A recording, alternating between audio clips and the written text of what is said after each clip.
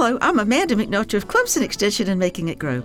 In the United States, we have 47 species of bats, with 14 found in South Carolina. Most U.S. bats, and all of ours, are insectivorous. As such, they're hugely beneficial to agriculture, the driving force in our state's economy.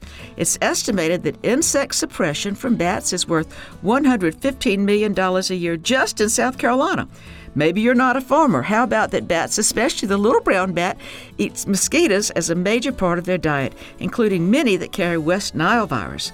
Bigger bats eat bigger insects, with the largest groups including both moths and their super destructive larvae, the true flies, which includes mosquitoes, those crunchy, voracious beetles, and the bees, wasps, and ants. Bats with full stomachs translate into money in the bank for farmers and maybe less scratching for us. Funded by South Carolina Farm Bureau and Farm Bureau Insurance.